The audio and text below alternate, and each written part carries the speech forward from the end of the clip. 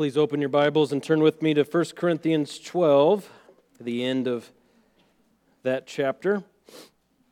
Now you who are Christ's body and individually members of it. Now you are Christ's body and individually members of it. And God has appointed in the church first apostles, second prophets, third teachers, then miracles, then gifts of healings, helps, administrations, and various kinds of tongues. Well, we're talking about our coexisting with our gifts together. How diversity is built in to our identity as the body of Christ. Just as our human bodies are full of diversity, the body of Christ is also full of diversity. And we've been examining the last couple of weeks how each member is necessary. Regardless of our perceptions of each other, each member is necessary. You're tempted to think, well, we could do without this member or that member, but Paul has rebuked that thinking in the last couple of weeks as we've studied this section of the letter. And this is the first time, as we get to verse 27, this is the first time in this section where Paul explicitly says, you all are the body of Christ. You see that? He says, and now you are Christ's body. And the you there is plural. And so if he was from Arkansas, perhaps he'd say y'all. Is that right, Yvonne? Now y'all are Christ's body. An explicit statement of their identity. They were the true community of Christ in the city of Corinth. As the church was just beginning, as church plants were just being planted and watered and growing, this group of believers in this city at that time were the true community of Christ. They were the true witness of Christ. Really enjoyed this quote from C.K. Barrett. He said, they were not simply the body of Christians, but the body of Christ. Not the body which is Christ, but the body that belongs to Christ and over which He rules. They were not simply the body of Christians, he says. Could you put that quote up, Walker, from Barrett? They were not simply the body of Christians, but the body of Christ. And not the body which is Christ, meaning they weren't some reincarnation of Christ. That's not what it means when it says the church is the body of Christ, but we're the body that belongs to Christ. Christ is the head of the body, and He rules over the body. That was the Corinthian identity. They held a particularly and uniquely important position in that city as the body of Christ, as Christ's diverse body. And as we see in our passage today, as you run your eyes over the verses that follow, we see that amid this diversity exists an ordering of offices in the church, held by people who have specific gifts. The gifts are given out in a diverse way. Not everyone has the same gift. No one person has all the gifts. And there's an ordering of the offices of the church. And look at verse 28, where it shows that this ordering is God's decision. It says in verse 28, something that we've seen already in this chapter, God has appointed in the church. This is God's work in the church, His sovereign work in the church. This isn't a free-for-all where everybody just decides what they want to be, or there's a vote of who should get what gifts or anything like that, or drawing a gift out of a hat, and that's what you get. But as God does a sovereign work in redeeming an individual, He does the sovereign work of gifting that individual at the same time, at the moment of conversion. This is God's appointment. And of course, gifts have to be developed, people have to be trained, experience is important. But the giving of certain gifts is up to God alone. And he gives this interesting order. Notice, again in verse 28, that he uses the terms first, second, and third. That's kind of interesting, isn't it? He doesn't do this elsewhere. This is a unique verse in that sense. He says, God has appointed first apostles, second prophets, and third teachers. And then he goes on to list other gifts. Some say that this list is about authority. This ordering with first, second, third is about authority. Perhaps that's right. Some say it's about precedence. How you really distinguish that from authority, I don't know, but perhaps that's a better way to phrase it. I see it as reliance. We talked about this before in 1 Corinthians, but I see it as teachers are reliant on prophets and apostles. Prophets are reliant on apostles. It's all tied together no matter how you look at it. And if there's anything that Paul has labored to make clear in this section, it's that it's not about importance. When he says first, second, third, he's not saying the apostles are the most important. The prophets are next in line. Teachers, they're top three, pretty important. Everybody else, it's just kind of, that's the rest of the pack. That's not what he's saying. Paul has truly striven to make clear that there's no one who's more important than the other. All members are necessary. When it comes to necessity, there's equality in that every member is necessary. And to give some of that idea, I like what Gordon Fee wrote in his commentary. He said, "It is perhaps noteworthy that none of these ranked persons is addressed in this letter, nor are they assumed to be in charge of the worship, which according to these texts is still under the sovereign authority of the Spirit." Remember, this is early on in the church, but Paul never singles them out and says, okay, to you prophets or to you teachers in this letter. He talks about them, but he doesn't address them. John MacArthur in his commentary points out that elders and deacons aren't even mentioned in this letter. No, we're not ready for the quote yet. You're a little overeager on that one. All right, don't look yet. We're saving that one. But they're not even mentioned in the letter. And so he's not addressing elders and deacons either. It was very early on in the church, and how the worship service, the gathered corporate worship was to be conducted, was up to the sovereign Holy Spirit. And as this list is thought through, again, look down over these verses, particularly verse 28. As this list is thought through, let's consider the role of each one and the role of us today. Let's talk about apostles. He says first there's apostles. This was the ultimate office in the early church. Now again, not most important, but using that word ultimate outside of the idea of importance. Look with me at chapter 14, same book, the end of chapter 14, and see where this idea comes through. 1 Corinthians 14, starting at verse 37. It says, "If anyone thinks he is a prophet or spiritual, let him recognize that the things which I write to you are the Lord's commandment.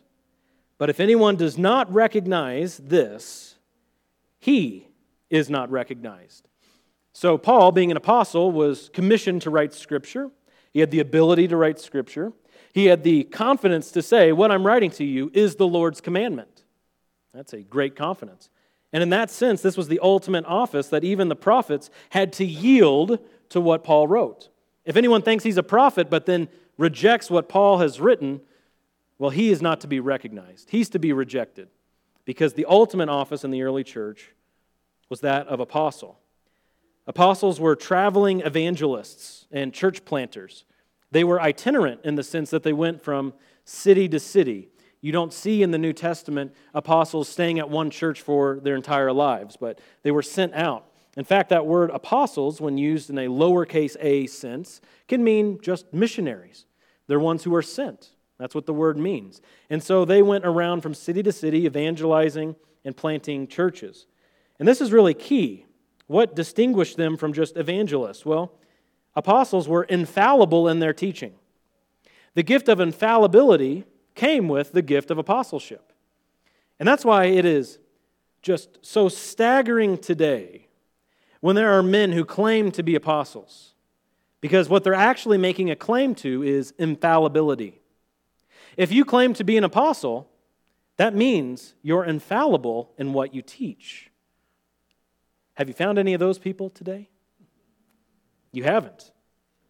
You haven't.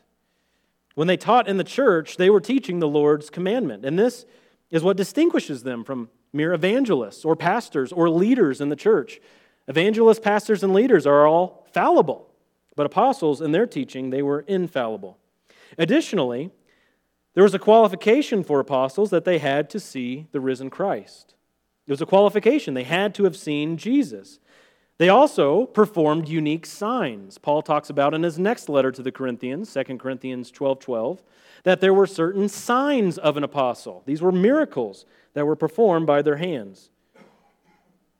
Also, we recognize that apostles were the ones who wrote Scripture. They would sometimes write Scripture. And so it's important to recognize these distinguishing marks of an apostle because this was an extremely unique office. It was limited to just a handful of men in the first century. Those were the only ones who were rightly called capital A apostles, like the Apostle Paul or the Apostle Peter. It was an extremely small, extremely unique group of men who met certain qualifications and who lived in a certain way with a particular gifting. So first, in the church, God has appointed apostles. Second were prophets. Now, prophets were like apostles in the sense that they helped form the foundation of the church. In Ephesians chapter 2, verse 20, Ephesians 2:20, it says that the church is built on the foundation of the apostles and prophets, Christ Jesus himself being the chief cornerstone. They received revelation from God like the apostles did. So in that sense, there was similarity. Yet there were also differences in that we don't see particular qualifications for prophets like with apostles. Apostles having to have seen the risen Lord. The apostles also had to be commissioned by Jesus Christ himself. We don't see that qualification for the prophets. It seems also, too, that prophets in the New Testament, when they received revelation, it was context-specific or location-specific. There were multiple prophets in each church, and the prophecies that they would receive seemed to be specific to their location, whereas apostles would write Scripture that would apply to all churches at all times. Many prophets in the first century received location-specific revelation. They were inspired like apostles, yet there's some debate as to whether they were infallible like apostles. And we can see that again in chapter 14. We'll get to this passage sometime. But 1 Corinthians 14, starting at verse 29, it says, "Let 2 or 3 prophets speak." So you see again that there were multiple prophets in a church. This is in the church at Corinth. They had at least 2 or 3 prophets. "Let 2 or 3 prophets speak, and let the others pass judgment." And that's a very interesting phrase that we'll have to get to. Maybe we can schedule that sermon for someone else to cover. Verse 30, "But if a revelation is made to another who is seated, the first one must keep silent. For you can all prophesy one by one, so that all may learn and all may be exhorted. And the spirits of prophets are subject to prophets, for God is not a God of confusion, but of peace, as in all the churches of the saints." So there were multiple prophets per church. In fact, Paul will write to this church in Corinth in chapter 14, saying multiple times, you should all desire to prophesy, all of you, which is an interesting aspect of this gifting. And it seems that this was a part of laying that foundation of the church. That as the foundation was being laid in the early church, there were multiple prophets per church. The gift was being employed, it was being given, it was being used by God in the church more and more. And it occurred not just with men, apostles were only men, but also with women. There were prophetesses in the early church. So since it was foundational to the church, this office of prophet was also limited to the first century. Even though there were certainly more of them than apostles, it was also limited to the foundation of the church. And a foundation doesn't have to be laid again. Then we get to third, teachers. Apostles, prophets, and third, it says, teachers. Like evangelists, what do teachers do but build on the foundation that's given to them? The foundation of the Hebrew Scriptures, the Old Testament, the foundation of the New Testament apostles and prophets that was given to the church. Teachers build on this, and this office continues. This office, of course, isn't limited to the first century. We have teachers in our church. We have evangelists in our church. This office continues today. In Ephesians chapter 4, verses 11 and 12, Paul wrote to that church saying this, that God gave some as apostles, some as prophets, some as evangelists, and some as pastors and teachers. For what purpose? For the equipping of the saints for the work of service, to the building up of the body of Christ. So these offices are held in the church for the equipping of the body. The office of evangelist, the office of pastor-teacher. They took the revelation of the Old Testament and of the apostles and prophets and extrapolated it to the local church. Now, this is to be done decently and in order. As we read through the New Testament, we see qualifications for those who teach in the church. In 1 Timothy chapter 2, of course, Paul writes that he doesn't permit a woman to teach or have authority over a man in the church. In 1 Timothy chapter 3, the very next chapter, Paul talks about qualifications for elders. And they are to be the husbands of one wife. They are to meet certain characteristic qualities in their personal lifestyle. In Titus chapter 1, he reiterates these characteristics, these qualifications that elders must hold to in the church, those who are pastor teachers. And in Titus chapter 2, he outlines specific roles for men and women in the church. So it's to be done decently and in order. It's not a free-for-all. There's still order, even though the office continues. So he says, first, apostles. They received their revelation from God and they were infallible. Then prophets as second, who also received revelation from God, but their prophecies were to be judged and be in submission to what the apostles wrote. And then teachers who continue today and take what the apostles and prophets have given them as a foundation of the church and build on that foundation as the word is exegeted, exposited for the people. And then he goes on to list the other gifts. And then he stops saying first, second, third. He doesn't say fourth now. He says, then miracles, then gifts of healing, helps, administrations, various kinds of tongues. Now, we touched on these miraculous sign gifts in previous messages. I highly recommend, if you haven't heard it, to listen to the message titled No MSG. That MSG stands for Miraculous Sign Gifts. I heard from some people that when they saw it online, it said no MSG, and they thought it meant no message, so they didn't listen to it.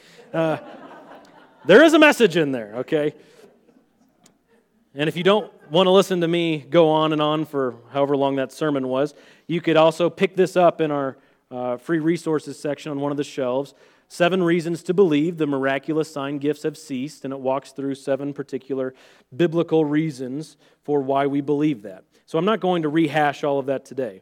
But there are 2 gifts in the middle of this list that are listed nowhere else in Scripture. The gifts of helps and administrations. You see those tucked in between all of these miraculous sign gifts. The gift of helps. It's a nice word, isn't it? Help. It means assisting and aiding, you know this word. But think of it in this way, coming alongside someone to provide relief. If you have been given particularly the gift of helps, if God has burdened you with helping others, what you're doing is not merely assisting, not merely aiding, but coming alongside someone else to provide relief for that person. It truly is a ministry in that sense, where you're ministering to the soul of another. Here's that John MacArthur quote now. Walker, talking about the gift of helps, he says, helps is an especially beautiful word, meaning to take the burden off someone else. That gift is doubtlessly one of the most widely distributed of any, and is a gift that is immeasurably important in supporting those who minister other gifts. I thought that was a good summary of the gift of helps.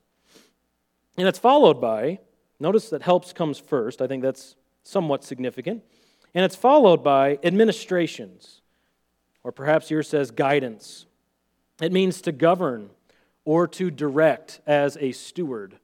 This word has with it in its history, when you look at the semantic range for the word, it's used of ship captains who would steer the ship, direct the ship where to go. Not that they were owners of the ship. They weren't those who bought the ship or built it or anything like that, but they were put in charge of directing the ship. So as a steward of a group of people, of an organization, whatever it may be, guiding, governing, directing.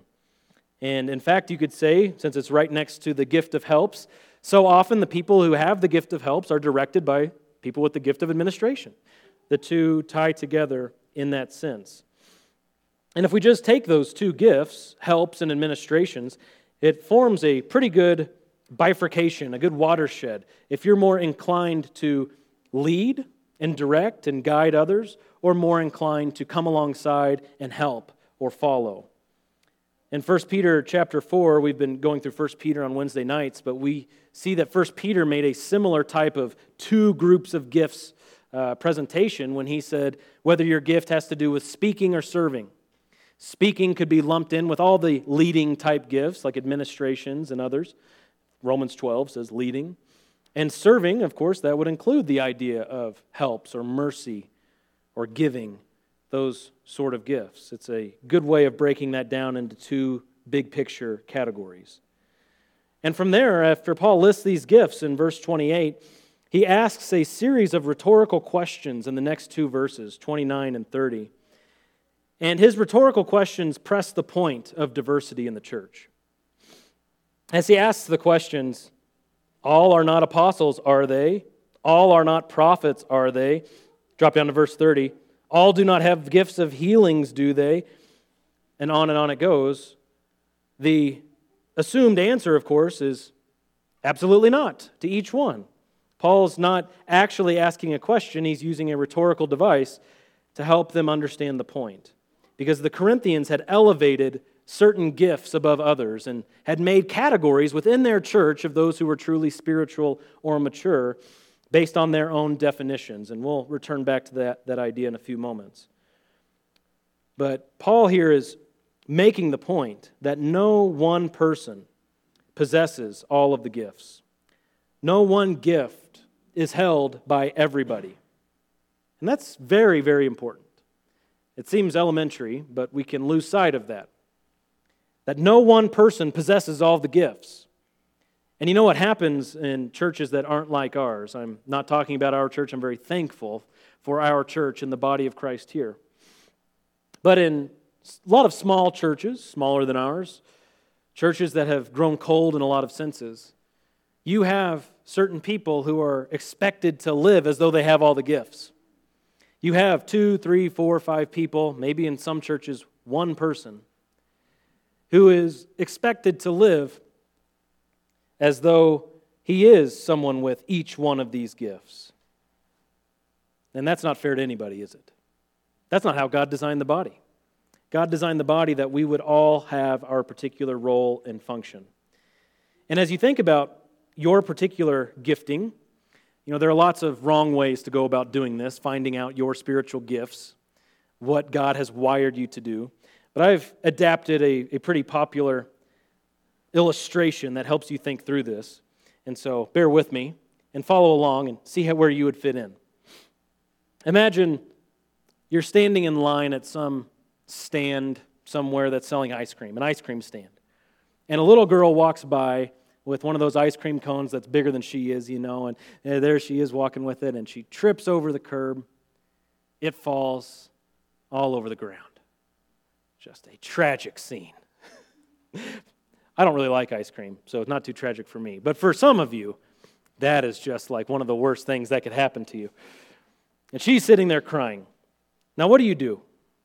Do you say, look, the reason you fell is because your eyes were just glued to this ice cream and you weren't looking at the ground, and if you would have been, you would have seen the broken curb and you would have stepped appropriately and the ice cream wouldn't have fallen. If that's your response, well, maybe you have a gifting to help the people understand issues at play and how to avoid them in the future.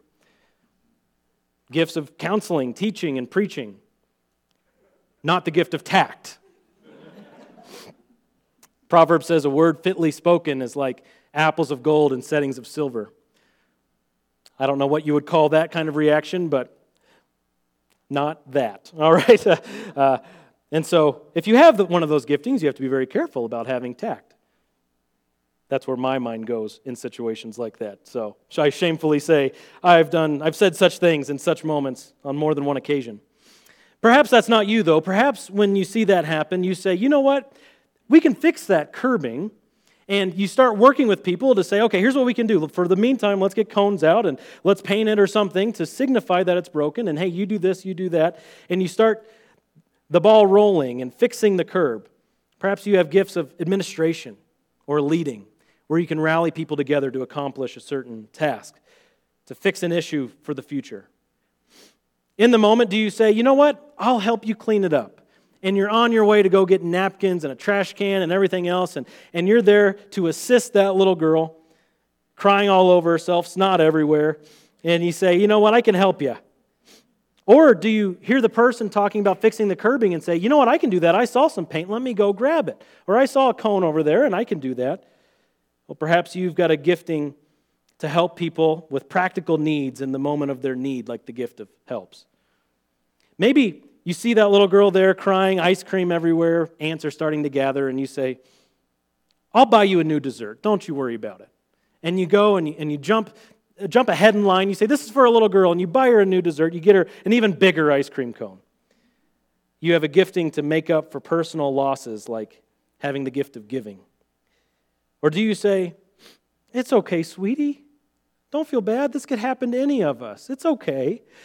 We're gonna make this right.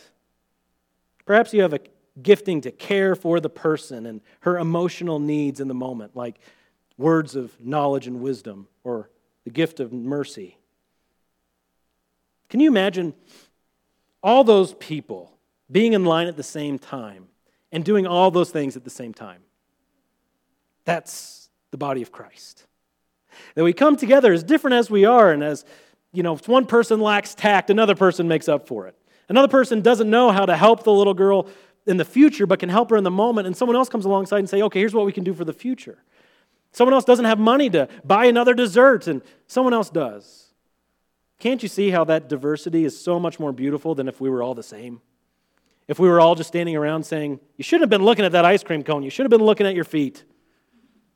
She would cry even more, and she wouldn't get a new ice cream cone.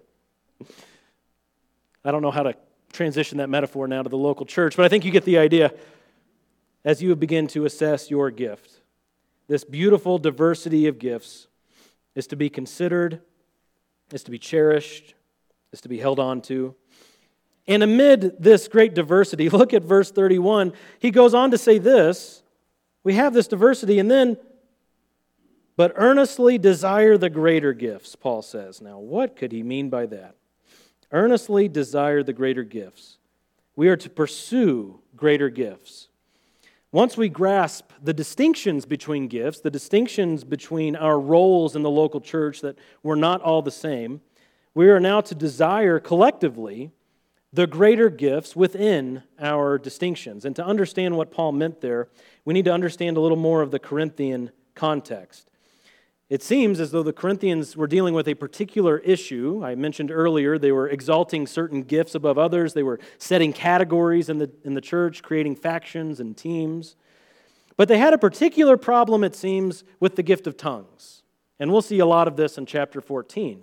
But it appears as though the Corinthians had exalted tongues as this personal expression of superior spirituality. I'm using the gift of tongues so you know that I'm more mature than you. You know that I'm more spiritual than you. They were abusing that gift, the gift of languages, in the church. And what was at the root of that, because when we see an issue like that in a local church, we have to recognize that's just the fruit of something. That's the symptom of something else. Well, what was behind that? It was a heart that the Corinthians were growing to have, where they sought personal advancement or personal edification over and against mutual upbuilding. Many individuals in the Corinthian church were seeking after their own gain, to advance their own standing, as opposed to looking around and saying, how can I serve other people? How can I wash feet? How can I build people up? How can I advance the body as a whole, as opposed to just me? Very inward focused. They're very selfish in that regard. And so Paul here is calling the Corinthian church when he says, earnestly desire the greater gifts. He's calling them to focus on the collective body, not just themselves individually. And what's interesting about this section of the letter is that Paul starts this thought in verse 31, earnestly desire the greater gifts. And you may notice that the next line in your Bible is a new paragraph, if yours signifies paragraphs. And I show you a still more excellent way, he says. And the reason why that's a new paragraph is because Paul is interrupting himself with a thought about love. He starts verse 31 saying, pursue the greater gifts, and then he goes on this sidetrack of talking about love's role in all of this in the church. And then he picks back up the pursuit of greater gifts in chapter 14. Look with me at chapter 14, verse 1. Same book. Chapter 14, verse 1. He says, pursue love, and then here's our theme, yet desire earnestly spiritual gifts, but especially that you may prophesy. Verse 2, for one who speaks in a tongue does not speak to men, but to God. For no one understands, but in his spirit he speaks mysteries. But one who prophesies speaks to men for edification and exhortation and consolation. One who speaks in a tongue edifies himself, but one who speaks prophecies edifies the church. Now I wish that you all spoke in tongues, but even more that you would prophesy. And greater is the one who prophesies than one who speaks in tongues, unless he interprets, so that the church may receive edifying. And my nose started running for some reason. I apologize, but I would hate to look up and you see something on my face that isn't supposed to be there. My spiritual gift is not... Oh, I won't go there. Okay, so you see the thought continued in chapter 14 when Paul says, desire earnestly spiritual gifts in verse 1, but especially that you may prophesy. And he goes on and he starts making a compare and contrast between the gift of prophecy and the gift of tongues. The gift of tongues edifies individually, Paul says. Yet the gift of prophecy edifies the whole church. And so going back to verse 31, we can understand more of what Paul was saying at the end of chapter 12 when he says, earnestly desire the spiritual gifts. He goes on to correct their thinking about tongues. It's not something that all do. Paul has already made that clear. Not all speak with tongues or in other languages. Yet it's good, it's encouraging for those who do it. And Paul even says he wishes that they all could speak with other languages. But Paul is saying that it's not a gift that clarifies the will of God. When you think of the gift of prophecy, the gift of teaching, these clarify the will of God. The apostles and prophets clarified the will of God. Teachers are to clarify the will of God based on that revelation. And so it edifies the whole church, not just the individual, when one prophesies or teaches. And notice, again, in our passage today, look back up at verse 28. Do you see where the gift of tongues is placed in that list? Well, it's dead last. That's for a reason. Look at verse 30. When he's asking all these questions, or verse 31, or verse 30, yeah, that's right, verse 30. The last two that are listed in his rhetorical questions, all do not speak with tongues, do they? All do not interpret, do they? He places tongues and the interpretation of tongues last in that list also. So Paul is getting a point across. He's going to make it more explicit in chapter 14, but he's making the point that we should desire the gifts that build up the whole body. We are to desire spiritual gifts that advance all people spiritually, not just individuals. So what does that mean for us? That was the Corinthian situation, but what does that mean for us today? Because I think I know what's going on in our body most of the time, and I don't think any of you have been seeking to advance yourself individually through the gift of tongues. If so, that would be interesting to know about. I would like to know. Let me know. But what does that mean for us today? Well, the principle still remains. We are to zealously go after. We are to greatly desire. If you're using the King James, verse 31 uses the word covet. You could even say we are to covet the spiritual gifts that build up everyone. We are to desire those in our church. We're to desire just the fact that God has created His body for mutual upbuilding, and we want to see that more and more. We should want to see that more and more in our church. We are to recognize that edification of the whole body is paramount. There's nothing more important in living as a church than building up the church. Remember back in Ephesians 4 when Paul was listing apostles, prophets, evangelists, pastors, teachers, he says, for the equipping of the body for the work of service.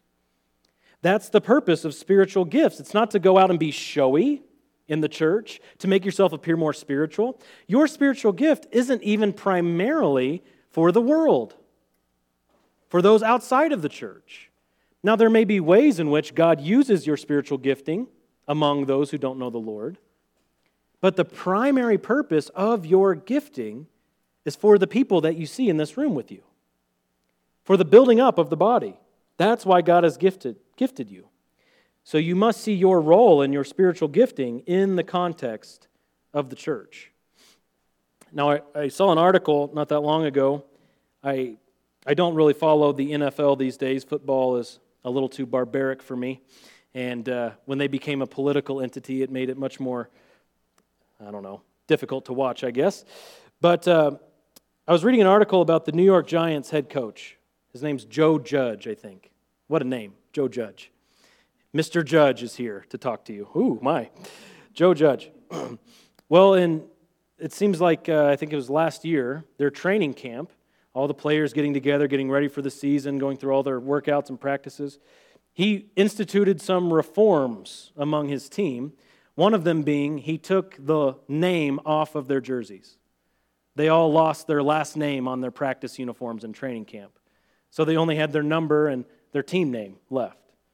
And his point was to get across to perhaps some particular players who were particularly showy that the name on the front of the jersey is more important than the name on the back. And if you've ever played in a team sport, that's a mantra that gets repeated. The name on the front of the jersey is more important, your team name. And we could say the same thing about the body of Christ. If we were perhaps to wear uniforms here, what's our team name? Well, the body of Christ. And perhaps we have our gifting on the back, whatever that is, however God has gifted you. What's more important is that you are a member of the body. When you start neglecting the fact that God has put you on His team, put you in His family, placed you in His body, and want to exalt your particular gifting, you've gotten things out of order. Or hide your gifting. Hide it under a bushel. That's no good. On that particular concept of not using your gifting, there was a time I went with a group of men when I lived in Missouri, our home church in Sedalia. We went to a church in a town about 45 minutes away that was older, dying church. Financially, they weren't very well off at all. They were down to probably, 15 people that were showing up. But they were still hanging in there. They wanted to continue. And so we went there to help them with any needs that they might have, particularly physical needs in the building, because the whole congregation was just older. And as we walked into the auditorium and we flicked on all the lights, like our auditorium, there were a lot of lights, a lot of light bulbs. And I took up for the day the task of replacing the light bulbs in the auditorium. There were enough light bulbs out just in the auditorium that replacing those took me the whole time we were there. Dozens of lights that had just been neglected. And it was a great metaphor for the body itself, that local body just slowly dying out. Light by light, running out until it was going to be dark. And no one was there to even change light bulbs. They were missing just that important member of the body, someone who can keep the lights on. And when we neglect our spiritual gifts for whatever reason, when we hide the light that God has given us to share with the body, to build up the body, the whole body suffers and begins to decay, begins to die. The body's weakened. Our pursuit of this mutual upbuilding must be paramount. And what Paul's going to teach us is that it also must be shrouded in love. As we go about serving in the church, building one another up, we have to do it from a standpoint of love. Just like I was speaking earlier about evangelism, our motivation must be love. The same is true in the church. We don't do this begrudgingly. We do it because we are so overjoyed that God would use us, that He would even save us, that He would want us. He doesn't need us, but He wants us. That's why you're saved, and that's why you're here, is to build up the body. And so in a couple of weeks, we'll get into chapter 13, and we'll find out more about this more excellent way that Paul talks about as we take a little sidetrack and talk about love in the church. But next Sunday, we have a real special treat. You might not know what it is, so you'll just have to show up and find out. That's how we get them back, right, Wayne? Okay, all right. Very good. Let's pray. Lord, thank you so much that you are doing an amazing work in building your church and putting Christ's body together, both universally and locally. All around the world, collectively, we are the body of Christ. And right here in this place, we are a local outpost. We're a local body of Christ, and we are to seek to serve one another to the honor of your name. Give us a passion for this. Give us a heart that greatly desires to see one another encouraged and built up. Help us to consider one another as more important than ourselves. Help us to love you more and more as we understand more and more about your nature in the gospel. And just give us a vision for this local body. Help us to be a part of that vision, to serve you faithfully, to leave all of the results up to you, that we would just be content with magnifying your name. And we pray it in Jesus' name. Amen.